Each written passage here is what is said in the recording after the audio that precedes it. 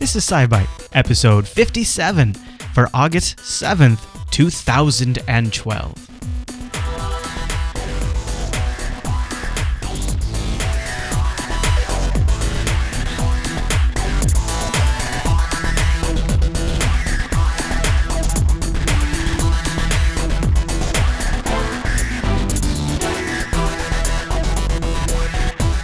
Hi, everyone, and welcome to SciByte, Jupiter Broadcasting's weekly science podcast. Fresh every Wednesday morning over at jupiterbroadcasting.com.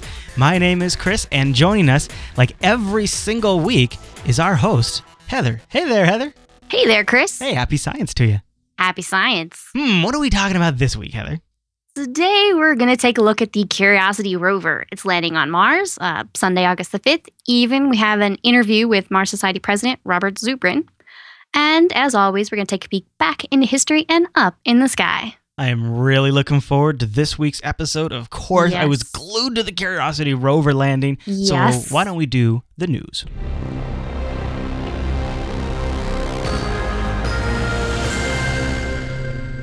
All right, Heather, I have a guess, but what is our first news story? Yes, I don't know if there was any other news this last week. I'm not really sure. I don't know. I was kind of in a blur. Yeah, everything was in a blur. The world was Curiosity Rover. Yeah. This is a huge rover launched 8 months ago. It's got 10 different instruments. It's huge in amount of the instrumentation on it that it can go and it can search for various bits of methane for biogenic life, searching for these kind of things. In fact, I was able to talk to Dr. Robert Zubrin about this a little bit last week before the landing.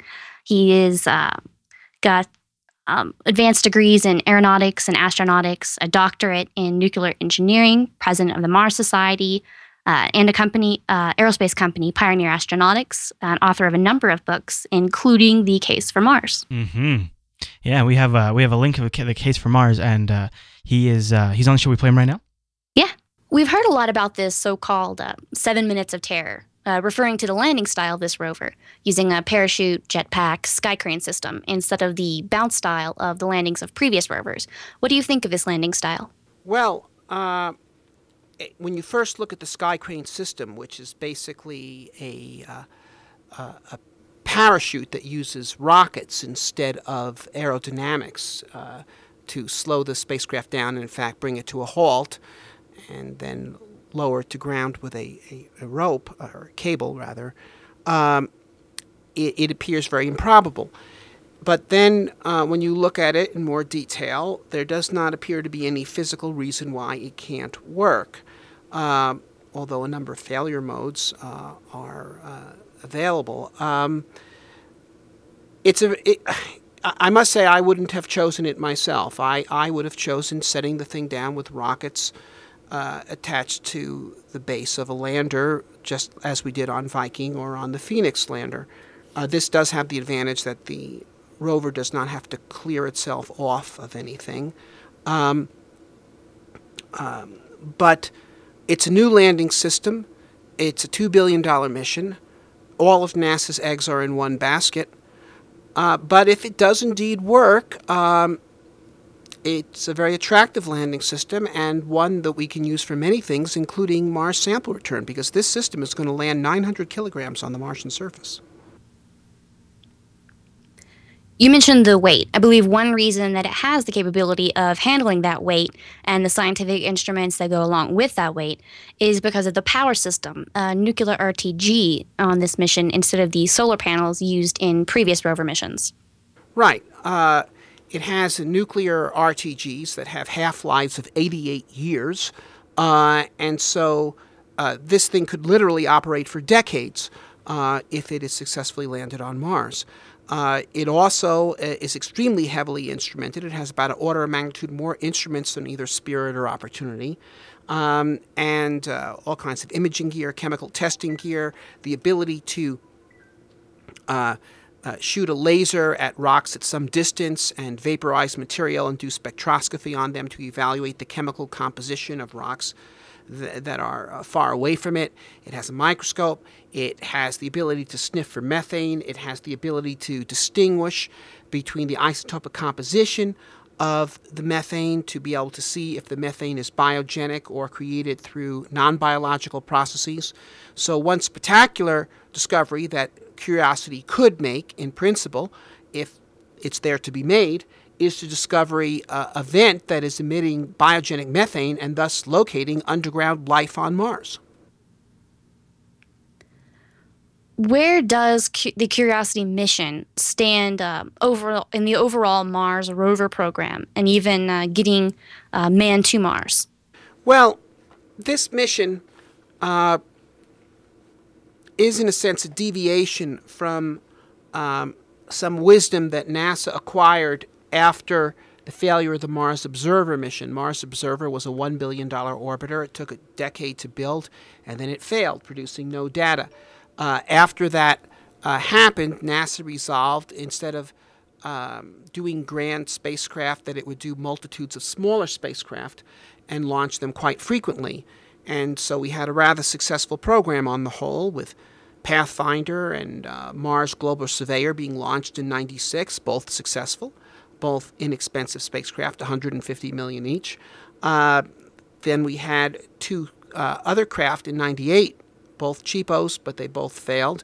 But it didn't matter that much because we were locked and loaded with another little guy ready to go, Mars Odyssey, in 2001, and that was launched, and it was successful.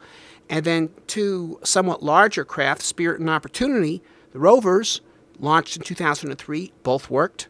Then a somewhat more powerful orbiter, the Mars Reconnaissance Orbiter, launched in 2005. It worked. A small polar lander in 2007, Phoenix. It worked. But in 2004, then Administrator O'Keefe decided that what he would do is, rather than follow up Spirit and Opportunity with multitudes of additional rovers of their class, which I think would have been advisable and very productive. We could have sent lots of these little things all over the planet with different places, different instruments, different kinds of science, and very widely diffused risk. He decided to create a much more powerful spacecraft. The Curiosity is, basically an order of magnitude more instrumentation, an order of magnitude more data rate, an order of magnitude more power, literally, and an order of magnitude more money. It's a $2 billion craft. So here it is, and if the mission succeeds, it will be the best Mars exploration mission ever. But if it fails, not only will it be out $2 billion, it will be an enormously discrediting blow to NASA, coming at the worst possible time when their future missions have been scrambled by the Obama administration. They've canceled the 2016-2018 mission. For the people who are trying to get those missions restored or get them replaced with alternative missions, for NASA to blow it on a mission of this importance will look really bad and will be devastating. And furthermore, you know how it always is with these things. Before the failure, no one knows what the failure mode is. After the failure, it's obvious that it would fail. How could you not have taken that into account? How could you have been so dumb? And of course, there'll be some memo somewhere from some engineer to some manager who brought up the possibility of this failure mode, and they will demand to know why this was not dealt with, and so forth and so on. And it will be used as an excuse to kill the program. So basically, all of our hopes and fears are riding on this mission. What do you feel are the kinds of things that we might see from a successful mission? Well, of course, it can't discover things that aren't there. But first of all, if it simply lands successfully and begins operations, I would call that a successful mission. Now, the discoveries that it makes, who knows? It could be that Mars, or the place where it lands anyway, does not have things of compelling interest in that location, and it might not discover that much that we haven't already encountered from Spirit and Opportunity. On the other hand, if it should sniff out a methane vent and identify biogenic isotopic signatures in the methane, that will be enormous. That will say look, there's life on Mars. It's underground. It's right here. Send astronauts here and set up a drilling rig, and you can find extraterrestrial life. And a really big thank you to Dr. Robert Zubrin for coming on the show and really helping me Heather, I think after that, I have a much better appreciation of what the stakes were. Yes. That you can kind of hear that Yeah, worry in his voice. You were talking about that earlier. And that is why there was literally the whole program, as you said, dependent on how this went. Yeah, so that was recorded on Wednesday, and it was, he was obviously concerned, and I was too. Although I obviously didn't have all the context that he did. Now, now looking at it, it worked. Yes. And he even said in his own words, if it was successful, it could be one of the greatest, periods of discovery on Mars. And are we looking at that now, do you think? Yeah, absolutely. The whole system is going for a couple of objectives. One, determining the mineralogical composition of the surface, the sort of surface geological materials. It's going to try to detect the chemical building blocks of life. Interpret those, look at the rocks and the soil, figure out what kind of processes made those. Sort of looking at the long time scale, did water used to be here? Right. What used to be here? How did it get here? Where was water? Where's the carbon dioxide? Where even like surface radiation from, galactic radiation or cosmic radiation, all these type of things, how they come down to the surface and how they all come together to say, what is the likelihood of life before and now and way long ago? Mm-hmm. So kind of looking at all of this together. Mm-hmm. I also hadn't really given much thought to his other approach that he mentioned that they could have taken, where they would have deployed lots of little individual rovers. Yes. That's interesting.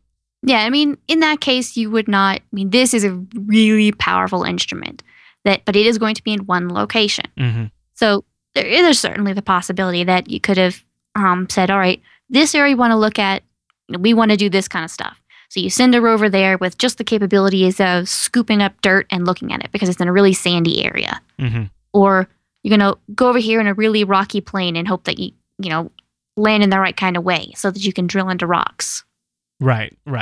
And they've obviously equipped it with, a whole suite of cameras, a whole suite of equipment so that it... Yes. And they must have targeted. That crater they targeted must have been like, all right, this is the place we need to go. Like, if we could bet on one spot to land this thing, this is it, right? Yeah. Yes, absolutely. There is a mountain nearby that they were aiming for.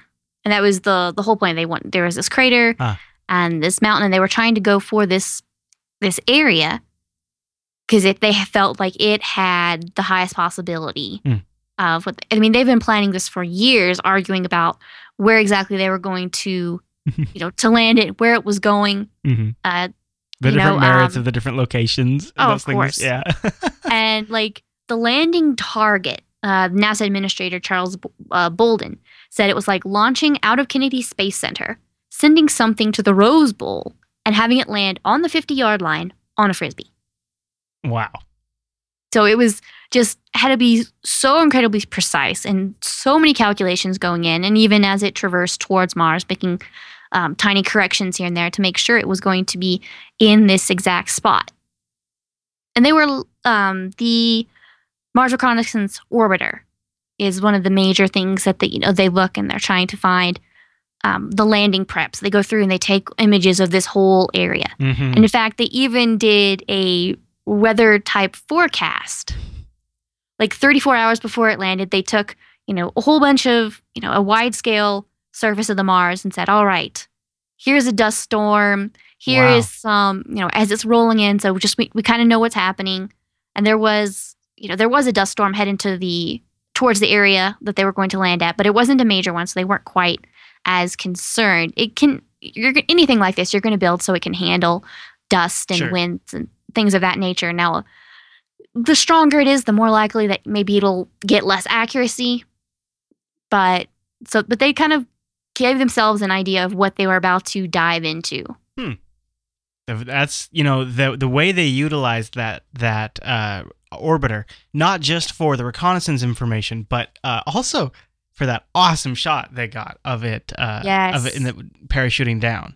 They were actually able to snap a picture of it on its way down. I'm sure you must have a picture of that. Yeah, there it is. Boom, right there. So people watching the enhanced version, I'll pull it up right here in the feed. So amazing, and I didn't know they were going to do this. I didn't hear anything about this. Did you know they were going to attempt to do this? Yes. Okay. I was wondering if they were keeping it hush-hush. Okay. No, the Phoenix rover that landed on the cap, the polar cap of Mars a year or two ago, they took a picture of that on the way down. So they've been planning this since March. Okay. They have been, all right, saying, here's exactly where it is. We have to have the time. They've adjusted the orbit of this. They keep, they adjusted its very orbit so that they can have it right on cue, ready to go. They had to get it so precise that a second before or a second after, it wouldn't have been there. Yeah, think about that, right? I mean, we're talking they had to get the orbit of this thing just right to get the timing. So many things they coordinated so well. I mean, I have such mad respect. And while we're talking about the actual landing process, the coordination online with Ustream, 11.5 at the time I watched, I saw that a total of 11.5 million people had tuned into their Ustream stream. They were tweeting just brilliantly from multiple different Twitter accounts. And then on top of that, they had the 3D simulator. Did you play with that? That was so cool. As soon as I got the Linux Action Show published on Sunday, I fired that thing up and I just watched it approach, and it was like 5 hours. 5 hours early. That's what I had. I was just like, I watched Mars be like, had, my window so that like on the very bottom, the time was exposed. Yeah. And on like the other edge, I had it so that Mars was there. Yeah. So I kind of watched it grow bigger and bigger and bigger. I started getting more and more excited and, thinking that I could power the world. That thing was perfectly on time with what I was seeing happen on the live stream. Yeah. I mean, it was just like unbelievable. It was coming from the type of data that NASA was getting. You could see if you look at some of the shots in the control room, they have a 3D imager on their wall. Now, it's not, quote unquote, as pretty. It's got lots of numbers all over it, but that's the kind of thing that they're pulling it out so that everybody can just are you kidding me? We're getting the same data feed they get?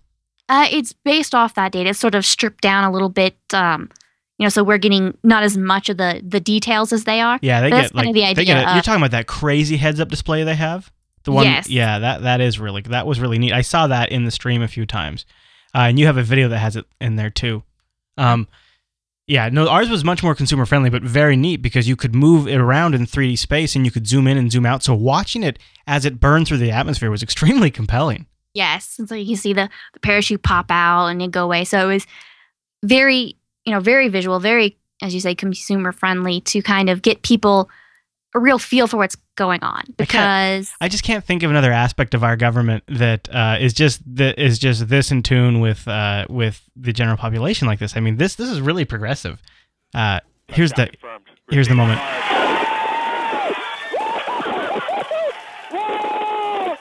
That's the landing. Yes, it's landed. Oh my gosh. Curiosity will take That's it. right.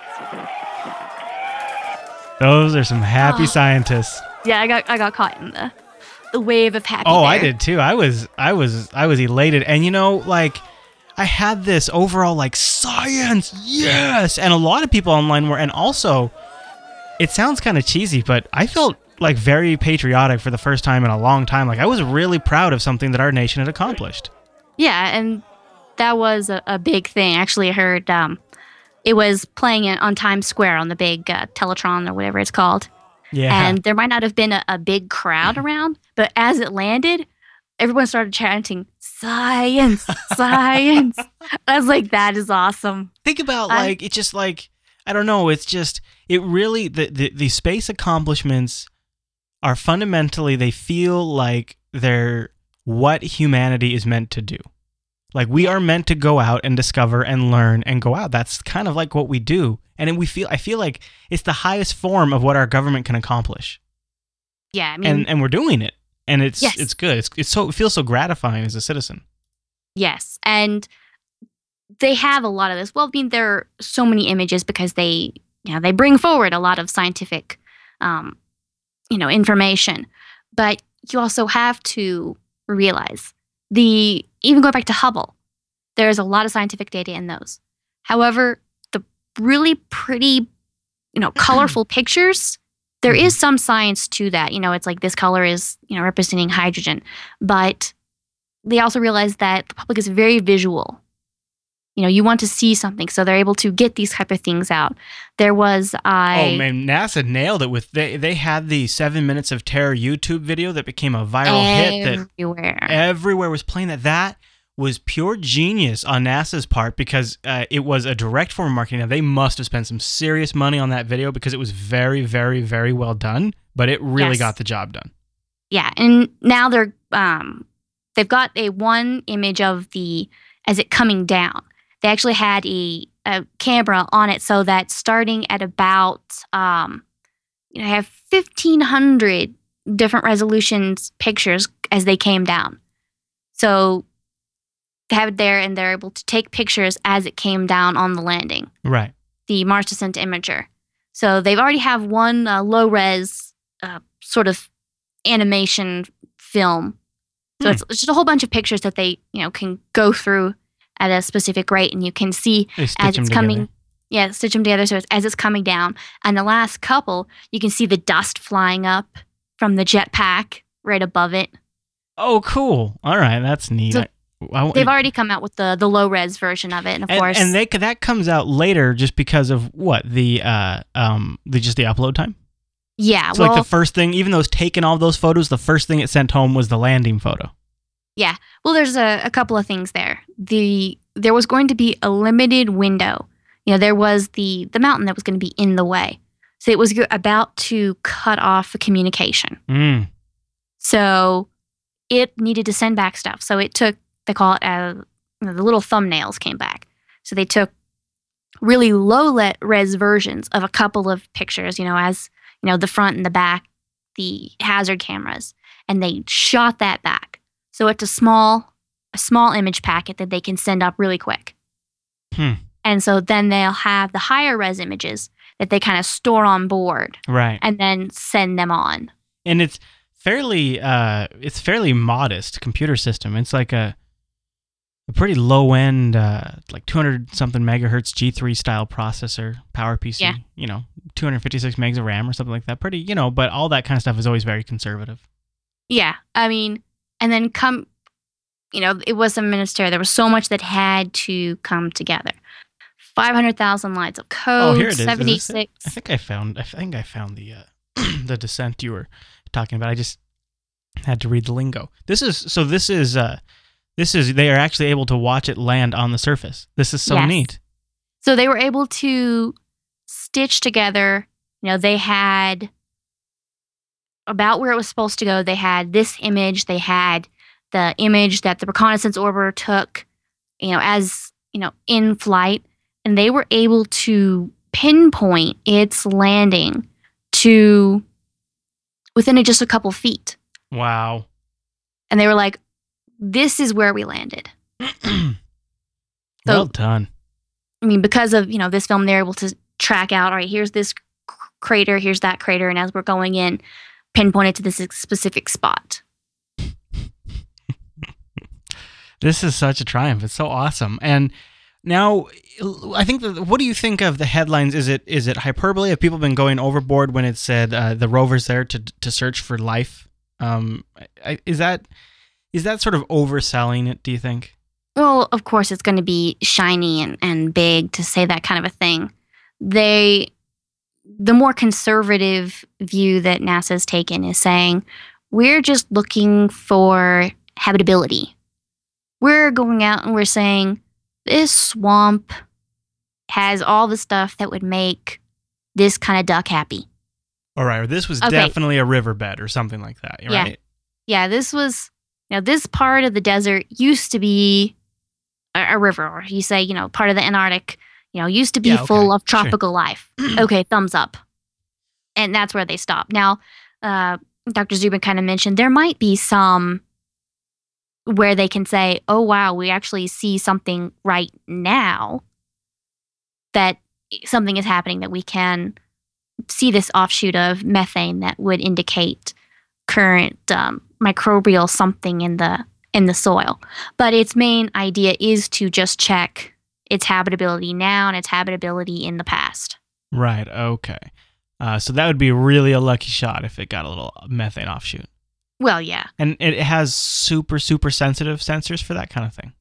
Yes, it has various sensors and instruments going about exactly what this thing is going to look for. It's got the ability to look at lens emitters, so they can go out and pick things up and put it into a high speed, a very incredibly good camera, so it can take color pictures as tiny as 12.5 microns. Yeah. The width of a human hair. So it's got the ability to go through and X-ray diffraction to sort of beam through a sample to say, all right, here's the exact mineral crystalline structures of this little bit of dirt. A lot of people say, oh my gosh, the laser, because it has a laser. It can shoot rocks up to 30 feet away, and it can look at the the dust that comes out and take a spectrograph of that and say, all right, this is what's there. Huh. He also in the interview mentioned that it has a nuclear reactor, right, as its power. And not quite, but yes, it is nuclear powered. Okay. It's kind of not like a reactor then, because that would be ridiculous. No, not a reactor. Right, but okay. But radioisotope thermoelectric generator. Oh, okay. All right. So it's okay. So all right. Because that obviously makes sense. What it is well, is it like it boils, right? It's a heat thing, right? Yeah. It's as the decay, as the radioactive material decays, it is giving off heat. Right. And then there is a heat difference that you can take in a junction, and you can say from the cold atmosphere of Mars to this heated radio off heat of this radio decay, then you can get electricity from that. He said potentially 80 years. Yeah, it has the half-life of that. So the half-life of it'll stay radioactive for that long. Now, fairly obvious to me is that the equipment won't last that long. Right. Especially with the sand storms and the seasons, and over the years, it's just going to start to wear down. Yeah, now it does, the way it's made up because of the RTG, the radioisotopic power, makes it more able to handle the winter. The rovers that we have now, Spirit and Opportunity, one of them past tense, but they had the solar panels, and that had a limited power source, so they had to shut down for the winter because the sun was too low in order to keep enough power to keep going. Mm-hmm. They had to it was barely enough power to keep everything warm enough not to freeze up. Mm-hmm. Now, this, the RTG as they call it definitely has enough heat. It has enough heat to keep everything piping warm all winter. And doesn't it actually literally have piping, and it has like a fluid that it can move around to keep different areas of it warmer from the reactor thing or whatever? Didn't they in one of the SciBytes, didn't you say that? I believe maybe so. I don't want to misquote myself, but yeah, there are. Because myself hates that when myself does that. Well, break the science now or before. I don't want to break the science. Right. But yeah, you want we'll have to consult with past selves. Okay, I'll talk to Pat's tether later. I do remember something about there was some sort of innovative way it kept itself warm. Yeah, the kind of thing where it would pipe through everything to make sure that this instrument stays warm, it doesn't freeze up, and they keep at various temperatures that they want to be at. Mm-hmm. So, there's that. So you have all this power, and then all that power makes not only to heat everything, but to create that energy so that you can have lasers and X-ray diffraction and all these different things. You can have spectrometers to be able to analyze the mineralogy and the methane and all these type of things to really power those instruments. You have all this extra power. Mm-hmm. Looking at minor instruments like looking at the weather. to, being able to power these more complicated things. So the fact that it does have this RTG gives it the extra power to have the suite of things going on, which is why everyone is so excited. A lot of people are very excited because it can look at so many different things and analyze. The analytical power of this is, and the runtime means a lot of different people are going to be able to look at a lot of different things, I would think. Yeah, and they'll be able to take it further. Yeah. And essentially, as far as the dust storms don't get into the gears and you actually get, mechanical wear and tear, then this thing could just keep trucking. I mean, after a while, the wheels could fall off. I mean, who knows, right? Yeah, but you'll get one wheel that'll jam. I mean, that's what had problems with Spirit and Opportunity with that, where a wheel jams up. So now the other wheels are kind of just dragging him along. In fact, speaking of the wheels, don't they have something kind of interesting about them? I think we've mentioned it once before, but I think it bears repeating. Yes. Part of the problem that we ran into, Spirit and Opportunity, they both got stuck in those sand drifts. And there is a long delay between when you send the data and when it comes back. So, you look at all the, the rocks and everything around you, and then you plan out, and you're like, okay, we're going to go forward and turn 30 degrees and drive forward another foot, and that's going to be what we do today. The problem is you get the pictures back at the end of the day, and you're buried rim deep in sand because it kept trying to go. So then what they realized is they had to have a way for the onboard computer to say, all right, we need to track essentially an odometer in the dirt that says, all right, these gaps should be these far. And if it's not, if they're getting closer and closer, it means we're having some wheel spin. Stop, ignore what Earth says. Right. Until Earth decides that something different needs to happen. Interesting. That is very smart. Okay. And so what they did is they made specific markers in the wheels that actually are Morse code for JPL. Right. So they're leaving Morse code of JPL as they, traverse the Martian landscape. Now, of course, the winds will pick up and it'll get blown away. But in the meantime, you're leaving Morse code. Well, and the thing can snap a picture of it too, so they can look at. Those are treads that I'm sure that it can look at to just kind of mark progress too. Well, yeah, that's what I was indicating, is that they've got what they call hazard cams, in the front and in the back. That's some of the first images that came down were from those, because they're fairly low res, and essentially it's just kind of check. Right there on the wheel? Is that what I'm looking at there? Is that? What you're looking at, I believe, is the markers on the wheel itself, which is the Morse code for JPL. Oh, looks like there's the cameras are kind of underneath the edge of the bed of the craft. Gotcha.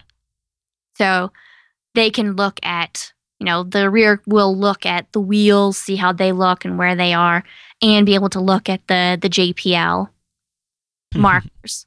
So they can look and see, the computer can look, the scientists can look to see what's nearby, what's around the wheels, make sure that the odometer is essentially kicking off at the right pace, that you're not getting buried deep into something. You're not, are you sliding? Are you burying yourself? Or whatever is going on. One thing that we mentioned a couple times and came up in the interview was the power.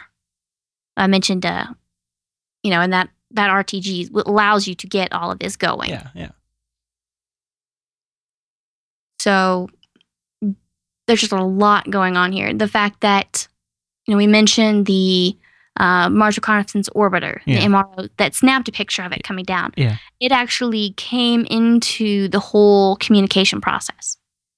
We were able to get the real-time data, or, quasi-real-time data, because of that satellite. Yeah, that's awesome.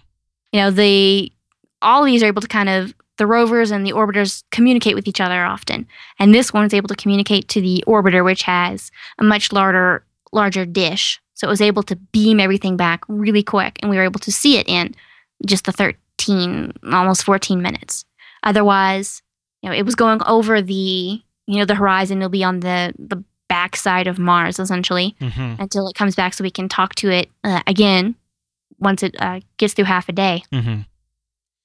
Now, that was a brilliant coordination, not just for the cool picture that we got, Yeah. But just the way it assisted in communication and all of that, it was so well executed by NASA. I'm just really blown away. Quite a bit of planning. There are a couple of different orbiters around Mars, and they tweaked the orbit of all of them so that they could all kind of be aiming towards where it was going to land. They wanted pictures. Now, everything, the Mars Reconnaissance Orbiter was able to send something back immediately.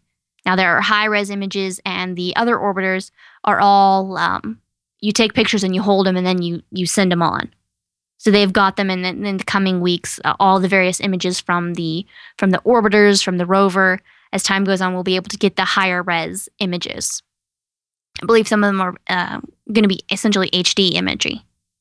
It'd be interesting to see the feed we're going to get. I would imagine we'll probably have a few updates over the next many SciBytes. We're probably just going to get a constant stream of cool information. Yeah, it's going to be a flurry of stuff probably in the next month or so, because it's going to take a couple weeks for everything doesn't start right away. They probably won't start driving for a month or two. They're going to settle down. They're going to make sure everything is running, make sure all the computers are happy and communication is set. You really think it could be a month or two before they drive? I know it's going to be in this next week before the camera on the mast. It's going to be sometime this week that it's raised. I mean, they're going to go through and check every piece of equipment, make sure it by itself is happy, and go through and check other things. Is it about scientific validation? So that way, if the instrumentation detects something, they know it's valid. Is that what's at stake here? Some of that. Somebody just want to make sure everything checks out. If there is an issue, if something is pulling more power when it, do you have a gear on the arm that for some reason binds up and it takes a little bit extra power and it has to maneuver just differently to get to a rock surface? Or does the mast camera hook up here? Or just making sure everything works and how everything works. Right, because this, I guess, it's not just the fact that it just went through a space landing, which can be a little bumpy, but also the fact that this is actually the first time it's really been in operation, isn't it? Yes, I mean it's everything was checked out here on Earth. Yeah, but in the meantime, it spent 8 months getting to Mars. I believe once or twice talking about coronal mass ejections, solar flares. It got hit at least twice with fairly decent sized coronal mass ejections. So it had all these cosmic rays, hydrogen particles hitting the craft. So you want to make sure that happened. From the traveling in space, from the landing to the cold in space to the heat in the atmosphere to the cool on the ground, how everything came together to make sure that it all works. It has a sort of twin here on Earth, so that they can a mechanical twin. So they can demo stuff. So if something acts differently than they think it should, then they can come back to Earth and like, all right, you hold that thought, Mars, and then come back to Earth. It really is a laboratory. Complete. It fills chambers with samples. It loads those samples into slides and moves those slides into place, and then blasts it with a laser, and has collection trays. And I mean, those are it's X-rays that they're shooting through that, and it's the diffraction. They're able to tell the exact crystal composition and how they are layered, and all of this data goes into the details. And like you said, it has this huge suite of what it can do. And so the possibilities of where this can go. We're gonna travel up this mountain, so it has layers. So you can look at the various layers. You can essentially, like layers here on Earth, kind of go back in time, similar there. So you can kind of track, what the surface of Mars was in the past. Right. See what the soil sample or the rock sample, what it's made up of back then. Yes. So you're checking all this stuff, and the analysis, and it's all coming together. But before you can get there, you're going to check out everything. And then once the communication is set, once you know exactly how the instruments are acting, how they coordinate together, that you can laser rocks and you're protected against little Marvin the Martian in case he comes. Then you can start. What do you suppose? Could it find something? What do you think? Well, it certainly could. But what do you think? You think? I know you hope. Well, yeah. I mean, I'm fairly certain that at some point there was a really good chance that microbes were hanging out there. Yeah, we're kind of too late to the party, aren't we? Probably a pretty good chance the party's over on Mars. It's definitely a possibility. If you believe Dr. Zubrin, who we had on earlier, he definitely believes that there are spots that under the soil it could be warm enough and moist enough that the UV radiation hitting the top of the soil wouldn't kill it off, buried underneath. So there are sections of the scientific community like him that believe, yes, we could actually see something now. There are people who say, well, we actually need like a drill and a little burrowing something in order to see what would be down there. But for now, what this is looking for is exactly that, just saying, what is the habitat now? What was the habitat? Does any of that match up with the ability to have some sort of microbial life? It'll also leave a sort of a beacon of the human race if something ever happens to us on this planet. if another species comes along and finds that little rover, it'll really kind of indicate where we were at. Although they'll get a kind of a misunderstanding of our computer capabilities, but they'll hopefully be impressed by our robotics and our mobile laboratory capabilities. Yeah, they'll be like, hey, look at that! They had a little go-kart. Hopefully they'll give the old G3 processor, the PowerPC processor, a pass and just say, well, they were kind of rookies. Well, so other than the fact that we can look forward to continued future Curiosity rover coverage on this show, any other thoughts on it? No, I just pretty much that I'm looking forward to as the high-res images come in over the next few weeks, and then as the months and hopefully years come down the road, we see more and more of this, instrumentation and scientific data come out of this so that we can see get a better idea of what exactly is there. Gosh, it's gonna be good stuff for the show. It's the best part. It's great for everybody, but it's great for SciByte. Yes. Now, actually, speaking about things that are not just great for SciByte, but really things that are good for everybody. That's right. I'm talking about you, everybody. Not only do we have Dr. Robert, what's his last name? Zubrin. Zubrin's book. We have that in the show notes, which if you grab that, you'll be supporting the show. But I just want to give people an update.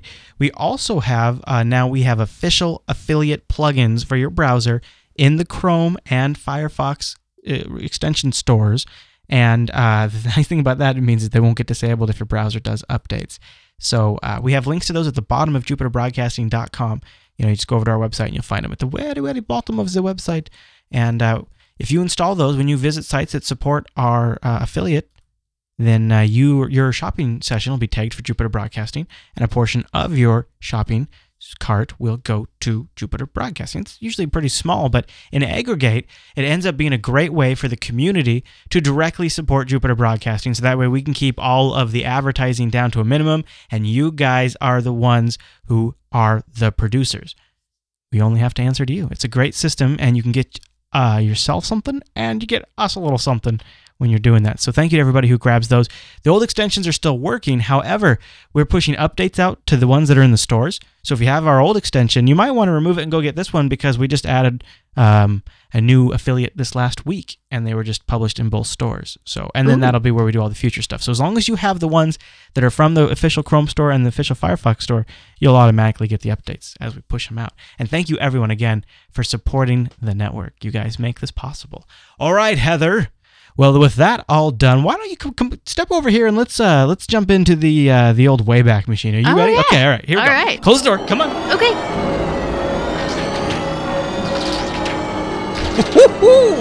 Ooh.